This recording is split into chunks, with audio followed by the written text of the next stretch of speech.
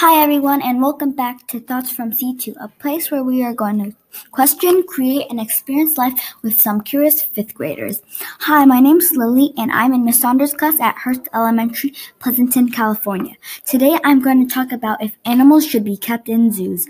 Animals are amazing creatures and should not be treated badly or abused. I'm going to talk about some opinions, facts, and some hopes I wish could happen.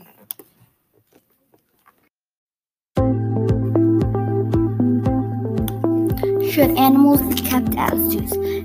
Zoos have helped and harmed animals over the years. Zoos helped endangered species grow and also forced animals to be entertainment to humans. Zoos are here for scientists to learn more about animals and study them. Even though zoos can be very harsh on animals, sometimes they let kids and adults look at some animals that cannot be seen in the wild. But zoos don't let wild animals release their natural behavior and are held captive and abused.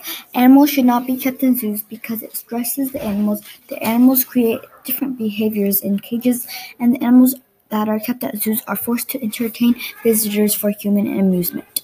Imagine a beautiful elephant trapped in a small cage, in distress and depression. And the feeling of animals is very important, and what the emotions they are studied over the years. Studies show that animals that are in zoos are stressed and nervous. On the website list of biggest pros and cons of zoos, it says that animals are stressed while being in zoos because they are held captive under bars.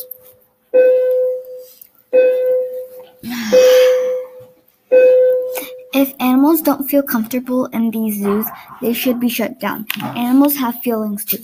Another website, Should Animals Be Kept in Zoos? It says that zoos put stress into animals, and studies say that animals who live in zoos have lack of skill and survival in the wild. When zoos put animals in tight cages, it harms them and can make the animals aggressive. This shows that even zoos protect animals, they could still harm them. A gorilla in the wild makes a bed out of leaves and branches found on the ground and hunts for its infants by itself. Zoos don't have a natural habitat that the wild animals for the wild animals. Because of this, the animals live in zoos behaviors are different than the ones that live in the wild. In the article Freedom for Animals, it says that zoos don't have the same environment as wild nature. This is important because animals can become aggressive to each other when in small tight spaces such as a cage and a zoo. An animal in a small tight space can also become stressed. Connected to the first paragraph, when animals are stressed, they get anxious and angered. Another source that says natural animals' behavior might be taken away from animals that live in zoos. This is from the website The Biggest List of Pros and Cons of Zoos. This again is another reason that animals shouldn't be kept in zoos and should be freed. Go inside your mind and think about what would happen to a poor and unfortunate animals that are made to perform for humans. Most animals at zoos are forced to entertain people, and they are held captive and made to do things like jump rope or leap over a stone.